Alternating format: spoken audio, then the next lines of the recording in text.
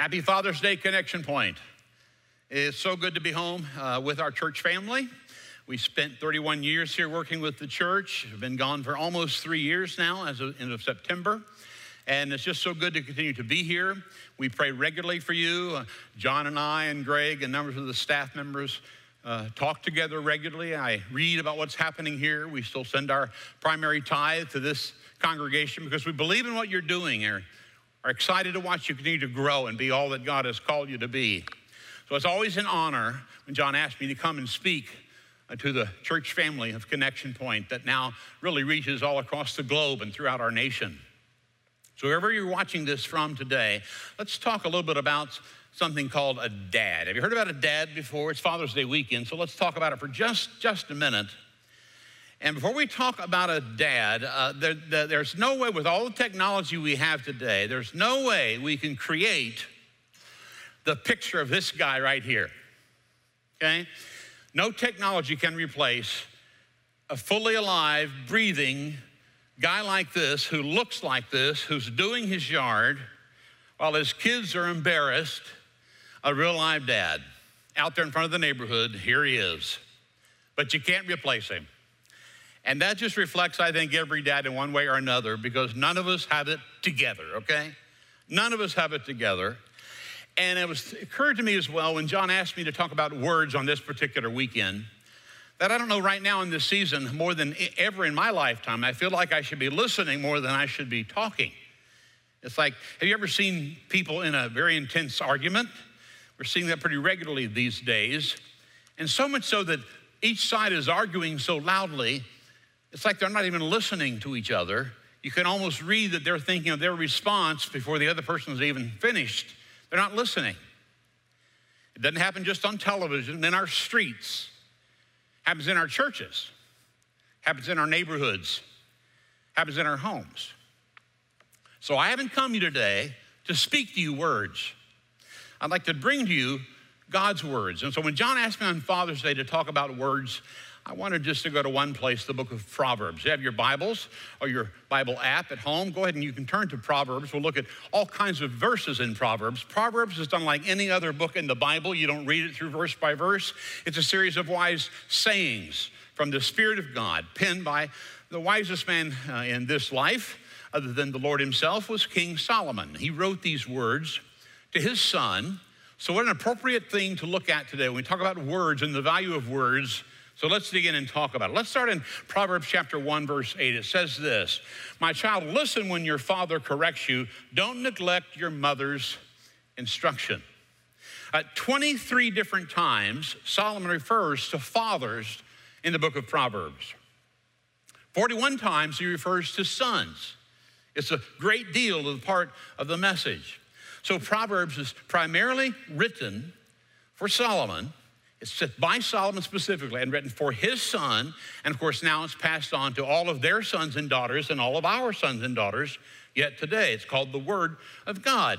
And we've received that word, this word, from him. We all have this heritage if we are a people of faith.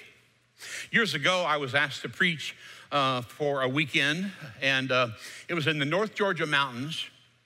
It's a place where my father preached. My dad preached there when I was a toddler. And it's a little church where they come and they shake your hand at the door and you shake everybody's hand. And one guy came out and shook my hand. He said, "You know, your daddy was the best preacher we ever had here. He's my favorite preacher." I said, "That's great." He said, you're not your daddy, but you're okay." I think that is a great compliment because I was given a heritage of faith. Proverbs chapter 4 says this, "My children, listen when your father corrects you. Pay attention and learn good judgment. For I'm giving you good guidance. Don't turn away from my instructions. For I too was once my father's son, tenderly loved as my mother's only child. My father taught me, take my words to heart and follow my commands, and you will live." You see, Solomon's dad was a guy named David. You heard of David before? He killed the giant Goliath. He was anointed to be the king of Israel. So here are these 3 generations we find in the book of Proverbs where Solomon, he's kind of the bridge between his grandfather, of course, and his own child, the grandson. Many of you are in the same place. You're right kind of in the place of passing the torch from what you have received, or a torch you've got to pass on of faith to those who are coming behind you. And so these three generations of David and Solomon, and now his children, it tees up for what you and I have to do in our generation today. We are to teach what God wants us to be. The truth is, many of you are listening to this right now, and you did not have any person to teach you how to be a man of God. There are many women listening to this. No one ever taught you what it is to be a woman of God. But understand, you know what? Even if you had a good dad or a good mom, there are no perfect dads. There are no perfect moms. There are no perfect parents. And Solomon was far, far from perfect, as was David far from perfect. And here's the key. The advice we look at today is really not from Solomon. These words are delivered especially from the Holy Spirit of God. This is advice from God today, whose words are perfect. So when he tells his sons, listen up to this wisdom I'm going to talk to you about today, not because he always followed these words, but because they come from God. Now, I like that because we preachers can say, now listen to this, I don't have to follow it, but God said it. No, that really doesn't work. We're supposed to teach. The Bible says we'll be judged more strictly, those of us who teach, but at the same time, even those of us who teach, we do not follow it perfectly. Listen to these words, not because John said them, or Steve said them, or anybody else said them, but because God said them. And Solomon realizes that. And he gave this wisdom to his sons, who in turn passed it on to us, and what God wants us to be. And God's wisdom is still so wise. We're hearing so many voices all around us today. So who are we going to listen to for the wisdom around us? I would make a strong case today, the most powerful wisdom and voice that we have today to hone in on like never before is God and the heart of God. And I would specifically say the wisdom of God found in the book of Proverbs, because we will make mistakes. Have you learned from your mistakes? Sure we have. Can I tell you something even wiser than that? Learn from somebody else's mistakes. Solomon writes out of many of his own mistakes. And it's so much better. Let's learn from some of his mistakes as he writes out of this wisdom from God, because it's not about us being perfect, but it's about doing what God calls us to do. Be humble enough to learn to do it God's way. And I know there's nobody beyond getting words of wisdom. Now, it is Father's Day, so I've got to at least tell one dad joke, all right? So, just bear with me here. But I do love the story about this couple that enjoyed going out on their boat. They just love going out on their boat. Husband and wife are out there alone, enjoying the waters. The husband's behind the wheel, operating the boat. He suddenly turns to his wife, and he'd been thinking about what happens if there's an emergency sometime. So he turns to his wife and he says, okay, come on, I want you to take over and steer right now. Let's pretend that I'm having a heart attack and you need to take the wheel and get this boat into dock. And he sat down.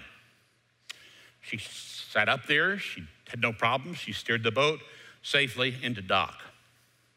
They went home that night. Not much was said about it. Husband was sitting in the family room reading a novel. Wife walked in, sat beside her husband, flipped on the television. She said, hey, honey, I want you to go into the kitchen. Would you do that? Pretend I'm having a heart attack. Fix the dinner and do the dishes. Would that be all right? Well, you know what? Sometimes those of us who always think we get advice, we need to be humble enough to learn as well. We never get beyond that. Proverbs chapter 2 puts it this way. My child, listen to what I say. Treasure my commands. Tune your ears to wisdom. Concentrate on understanding. Cry out for insight. Ask for understanding. Search for them as you would for silver. Seek them like hidden treasures. And then you'll understand what it means to fear the Lord. And you'll gain knowledge of God. Think how different your life would be and my life would be if we would read that every night before we go to bed instead of watching the latest headline that alarms us before we go to bed. Solomon talks about this powerful, direct connection between the heart and our words. What are you taking into your heart? It will impact your words. What my mouth says reflects what's inside my heart. Jesus said the same thing. He said this in Matthew chapter 15, verse 18. The words you speak just simply come right out of the heart. Now, we try to filter, maybe some of us right now with all the arguments going on in our culture, politically and every other direction, it's like, I'm just gonna watch what I say, and you try to filter what's going on. Well, guess what? Whatever's in your heart is probably gonna come out. especially when you're angry or frustrated, what's in there comes out. You know what? I always tried to not preach on a topic when I was angry. I didn't always do it, but I tried not to do it. Because I know when I'm angry and frustrated, my words are not probably going to be wise. They won't be heard with the spirit and the tone of Christ. And so I would ask all of us this question on this weekend. Here it is. What do your words say about your heart? And I hope that you, as a family or as friends, as you're listening to this, sometime this weekend, ask each other this question and just talk about it. I want you to really think about it. What do the words you speak say about your heart? There have never been so many words that have come at us the way they are today. Between the iPhone and the texting and the emailing and the tweeting and the Skyping, Facebook, Zoom, words are coming all of the time, and even probably even more so since the pandemic. You know, before the pandemic happened, the stats were that most of us averaged about 30 conversations a day. In other words, they said we spent about 20% of our lifetime just simply talking. So if we recorded every single conversation that we had over a year, they tell us there'd be enough words to fill 132 books you'd write a year, 200 pages apiece. We all say a lot, some of us more than others, but we constantly use words. So here's the question. If somebody were to pull a book out of a shelf and they were to read the words that just you spoke this week, what would those words in that book say about you? Proverbs 18:21 sums it up this way. The tongue can bring death or life. Pretty straight, isn't it? I dug into my notes on this theme as I prepared to talk this weekend. About a decade ago, I asked members of this church, about 3,000 people or so at the time, probably here, and I asked you to give me some hurtful words that you've gone through in your life. I just want to share a few of them. Here are a few words and phrases. Let's start with the good side of them. Here are some words and phrases that brought life to you, because I really was anxious to read these. And this is just about 10 of them, and we're going to summarize. God loves you just the way you are. You are an inspiration. Some of you have heard that. Don't you love when somebody says, I'm really praying for you? When somebody says to you, you are right where God wants you to be. Or you're making a difference in my child's life. People were told that who are working with our kids in church. Or when somebody says, you know what, I see Jesus in you. Here's a powerful word when somebody can say, I was wrong. Would you please forgive me? Boy, that's a mature person, isn't it?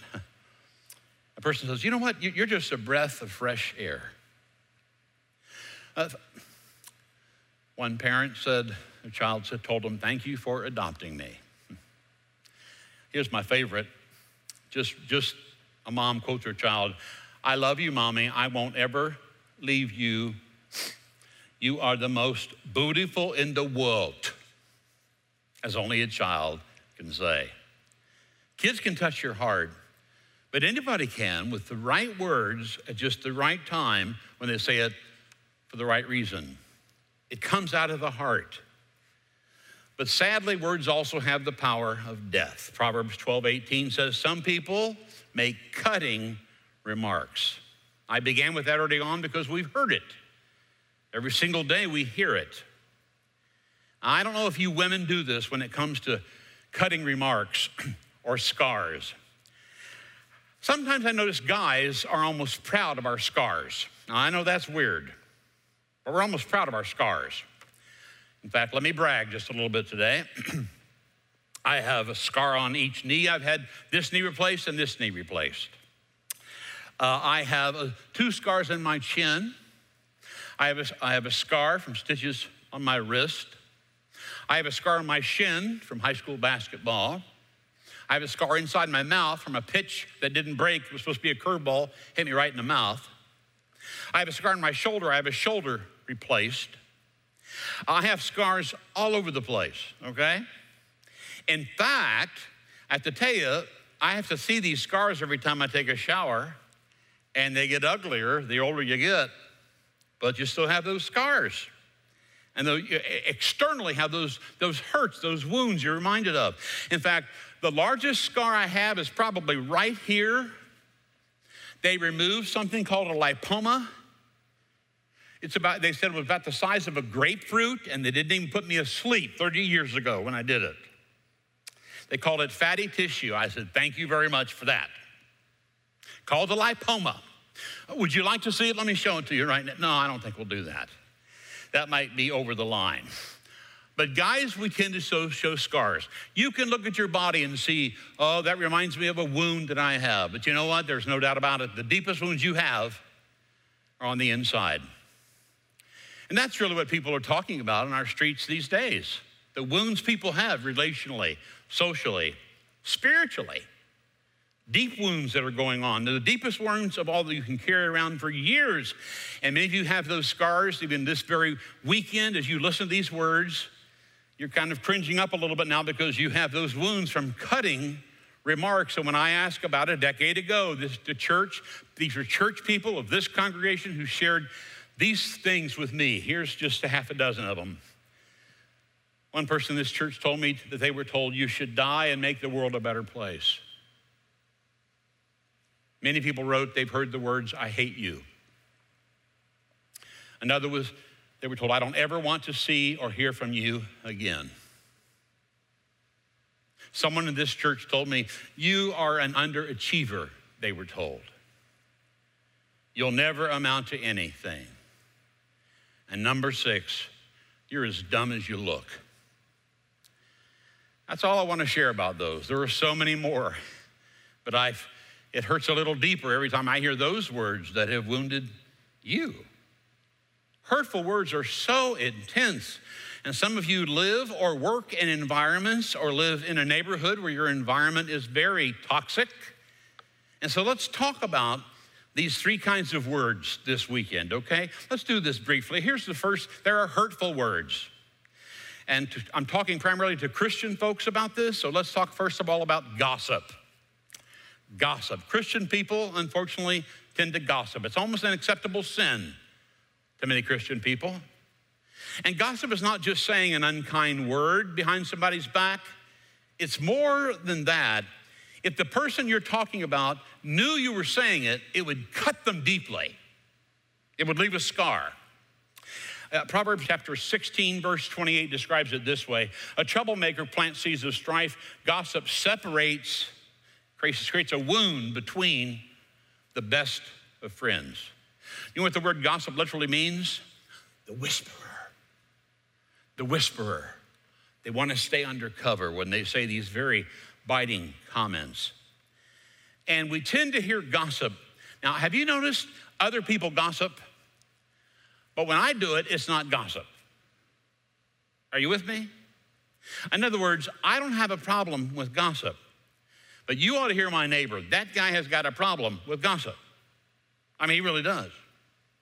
In fact, I've had to spend some time with just 2 or 3. Let me suggest what I think are 2 or 3 very common Christian ways of justifying gossip. How about this one? I have a prayer request. Small group gets together. Somebody says, have any prayer requests? Yes, I have one. And then they tell you something about someone, and they kind of spiritualize it by saying, we need to pray for my neighbors. I walked by their house. I heard them yelling at each other. I think we should pray for them. Now, you can call that a prayer request. I call that gossip. Or sometimes we'll use this one. Here's a great one. Bless their heart. You know, you can say anything about anybody, but as long as you end it with bless their heart, then you think you're saying it in love. You say, I can't believe how foolish they were. Bless his heart. Can you believe she's wearing that? Bless her heart.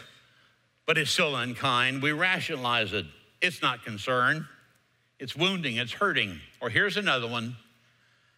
I'm just telling it like it is. See, Christian people, we're supposed to be truth tellers. Well, I just tell it like it is. Now, that may sound okay, but if you're talking behind somebody's back, as if you're doing that some people will talk about somebody's back and say, I'm just going to tell you the truth. I've got to speak up and be strong. It's almost like they're courageous in speaking the truth.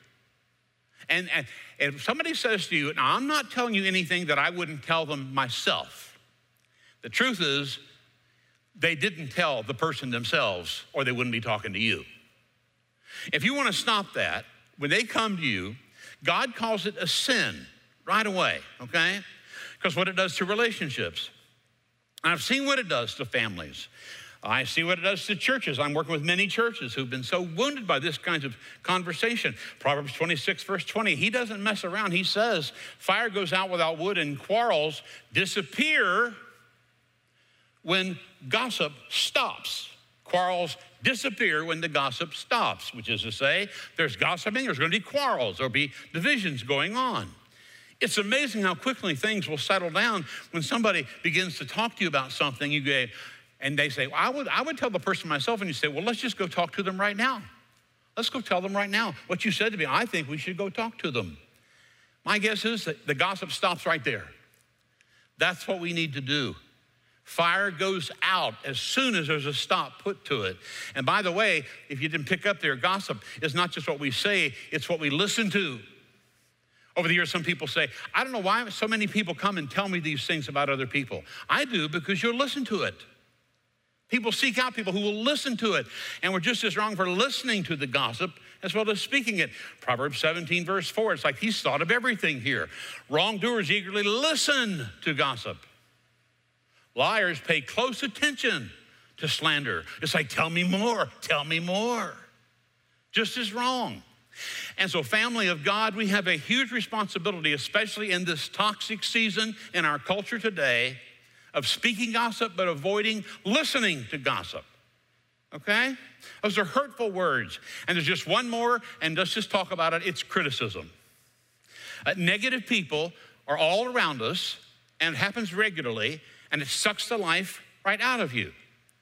There are people you can talk to about almost anything, and it won't take long, and they'll start to talk about problems at their job, something they don't like at work, something that's wrong with their commute, now that they're back going to work perhaps, or something like that. Somebody in their family. It's just going to start to happen. They'll start to complain about their spouse, something their spouse is not doing, or something that they are doing. Some will eventually start to talk negatively about their child, about their school. They may talk negatively about the church. They may complain about the music style of the church. That conversation still happens. I can't believe it does, but it still does happen. People do that. I know there's taste in music, but people argue over songs that are honored to God. They disagree over sermons that are based out of the Word of God, but they'll argue over sermons. And in the church this size, when this church comes back to the house of God and thousands of people are coming out of this lot, boy, there's no greater test, is there, when you come into this church parking lot and when you wait in lines at the children's registration? It's really hard to not go negative. And so that's why some pastors have this kind of unofficial list. They kind of learn in time when you're at a church. It takes about 4 to 6 years to get to know this, but there are certain people that are just gonna be negative. And you may try to adjust some things when they complain about something, but it's just a matter of time. They're going to come back again. They just almost can't help themselves. It's a habitual pattern that's developed. And there's something about criticism and critical people. Critical people are hurting people. Hurt people hurt people. And some people have been wounded so deeply, the scar, they've not allowed God or other people to heal the scar. And so they're going to lash out and hurt other people. You know anybody like that? Now, don't point at them if they're sitting with you. Don't write down their name if you're thinking about them. But look in the mirror. Say, am I that kind of a person? University of Denver did a rather interesting study, and they showed how negativity is one of the most accurate predictors of how people function in their marriage. Now, this is huge. You want to know how to have a marriage that lasts? Listen to this. They found out couples who'd been married for 10 years or more, when the ratio of negative comments was 5 or less for every 100 comments, the marriage was going to last. 5 out of 100 at the most negative comments. But when there were 10 or more negative comments for every 100 comments, almost inevitably, the marriage would split. Because words of criticism, words of complaining, suck the life out of that relationship. It's miserable to work with people like that. It's miserable to live in that kind of environment. You're not motivated, are you? Or you're afraid to do anything. You're almost stepping on eggshells because you're so afraid of offending somebody.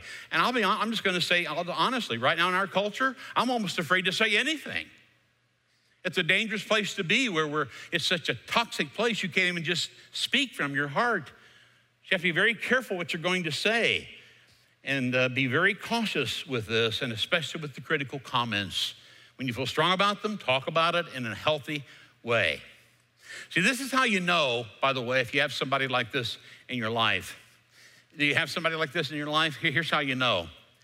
If their name pops up on your telephone and you go, oh no, you just know it's going to be a long negative conversation. You know it.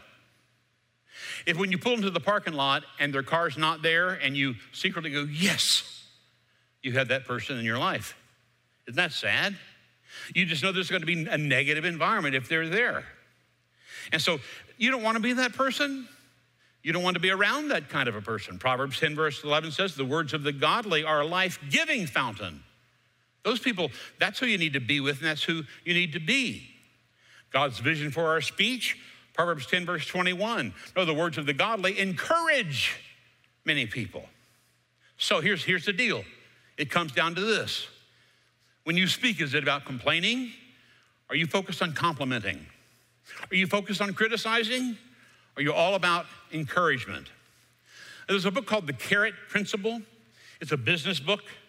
It indicates that encouragement is the primary ingredient missing.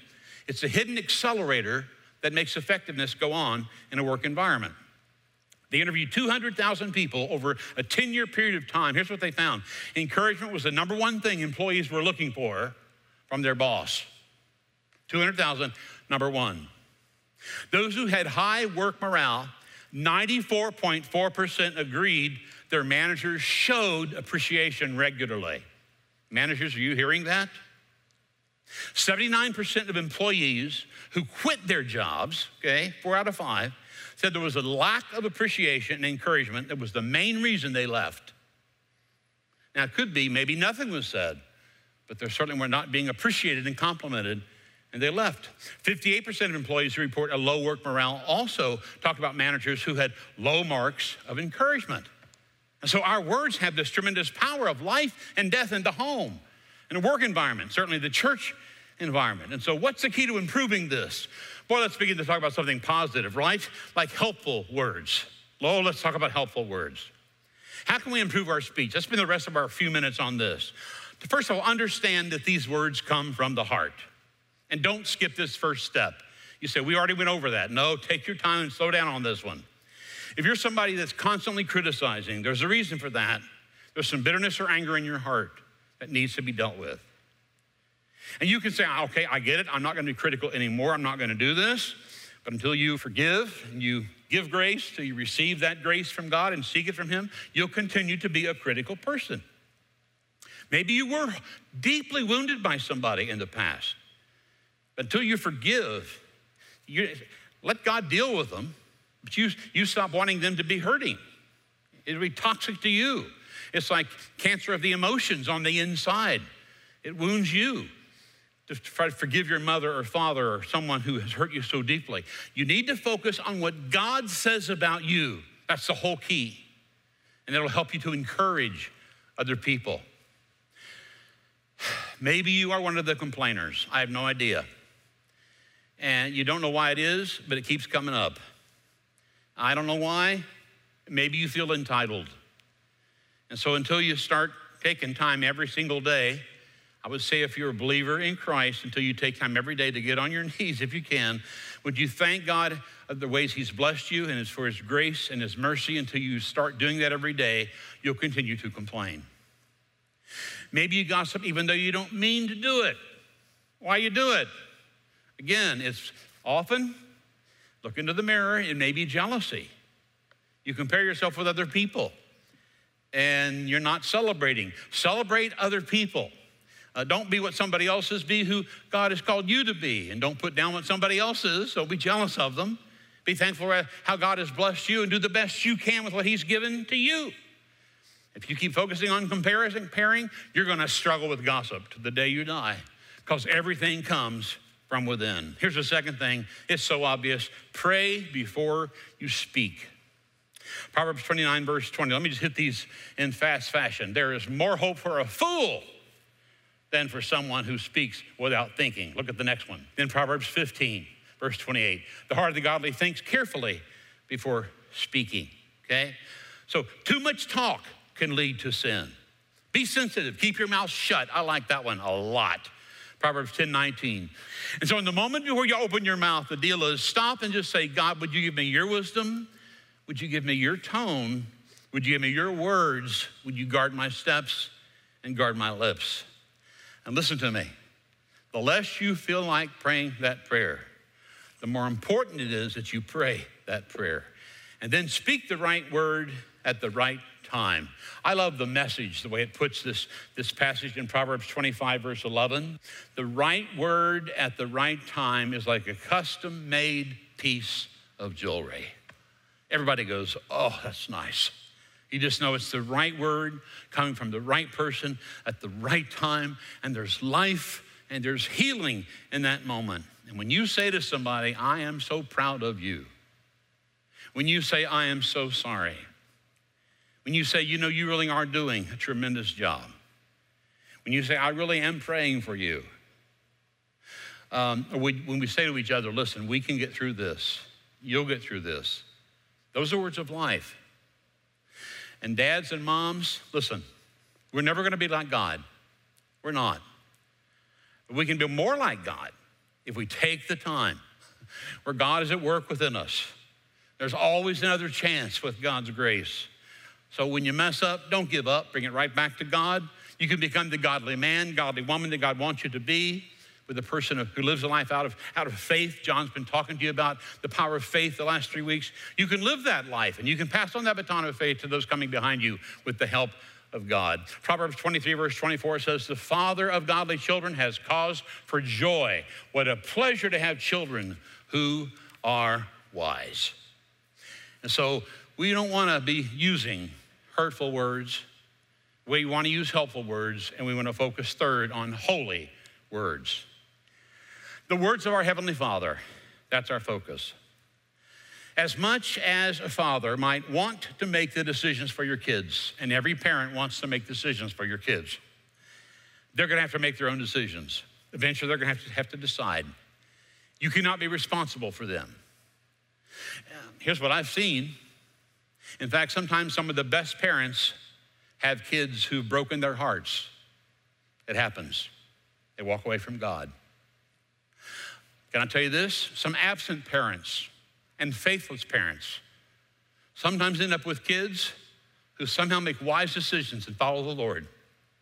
I don't always understand that. In that case, the cycle is broken because God has come in, and God has the power to take away the fears and conquer all of that with the power of Christ. But God can give you true wisdom, and it's only going to come from God the Father, who takes our past and changes it into a brand new future. Have you learned yet that your greatest hurt will probably be your greatest blessing? Many of you know that my father passed away when I was 9 years old. And my pastor kind of became my father figure until I married. And then I married Kristen 44 years ago. And then when I met her father, I thought I had a pretty good role model for a father, but I had no idea to what degree that godly man would be in my life. And he's been a wonderful father to me. God has provided the father to the fatherless. There's another man in this congregation who was a friend of mine. About a 20-year relationship we developed in a number of ways. And he was raised with a different heritage of faith. It was not faith in Jesus Christ. It was a very strong Jewish faith. He would always preface every conversation, thanks for talking with me, although I'm not a member of your church. You know, I'm Jewish. And we'd always talk about that. And finally, one day I saw him in a hospital room, and I said, hey, he said, I can't believe you came here. I'm not a member of your church. I said, but Ben, you're just my friend. He said, you know, you're right. I guess we are just friends. Well, in time, I'll never forget the time when in this church building, Ben Katz, big man, came to my office and he said, Steve, I want to accept Jesus Christ as my Savior. And I want God to be my Father, but Jesus to be my Savior and the Holy Spirit to be my comforter. And so we shared his story that day with the church family, and how God would just kind of rekindle all that. Here was this dad, and he was a dad who raised his sons by himself, like my mom raised our kids, the three of us, by herself. And then my wife's father lost her mother when before our first baby was born, and he married a second time to a woman. She passed away 6 years later. And then he married another woman who was in a church choir for years. Now they've been married 27 years. He'll be 96 in September. His wife is 92. He just has invented a new way to play bridge, and he asked me this past week how he could get it copyrighted. I want to be like him when I grow up. The guy's unbelievable. Of course, they're in a place where we can't see them. So for the first time since the pandemic, we traveled down to Cincinnati outside, and we sent them a goodie bag, and we were waving at them from below, 4 stories up, and we're speaking back and forth to them on the phone. And they have communion every week in their house. He's been an elder for 50 years.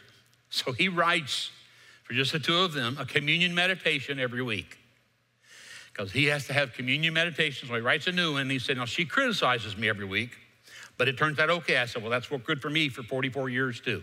It's good to have a partner help to clean your stuff up. So he's still writing communion meditations at 96 years of age.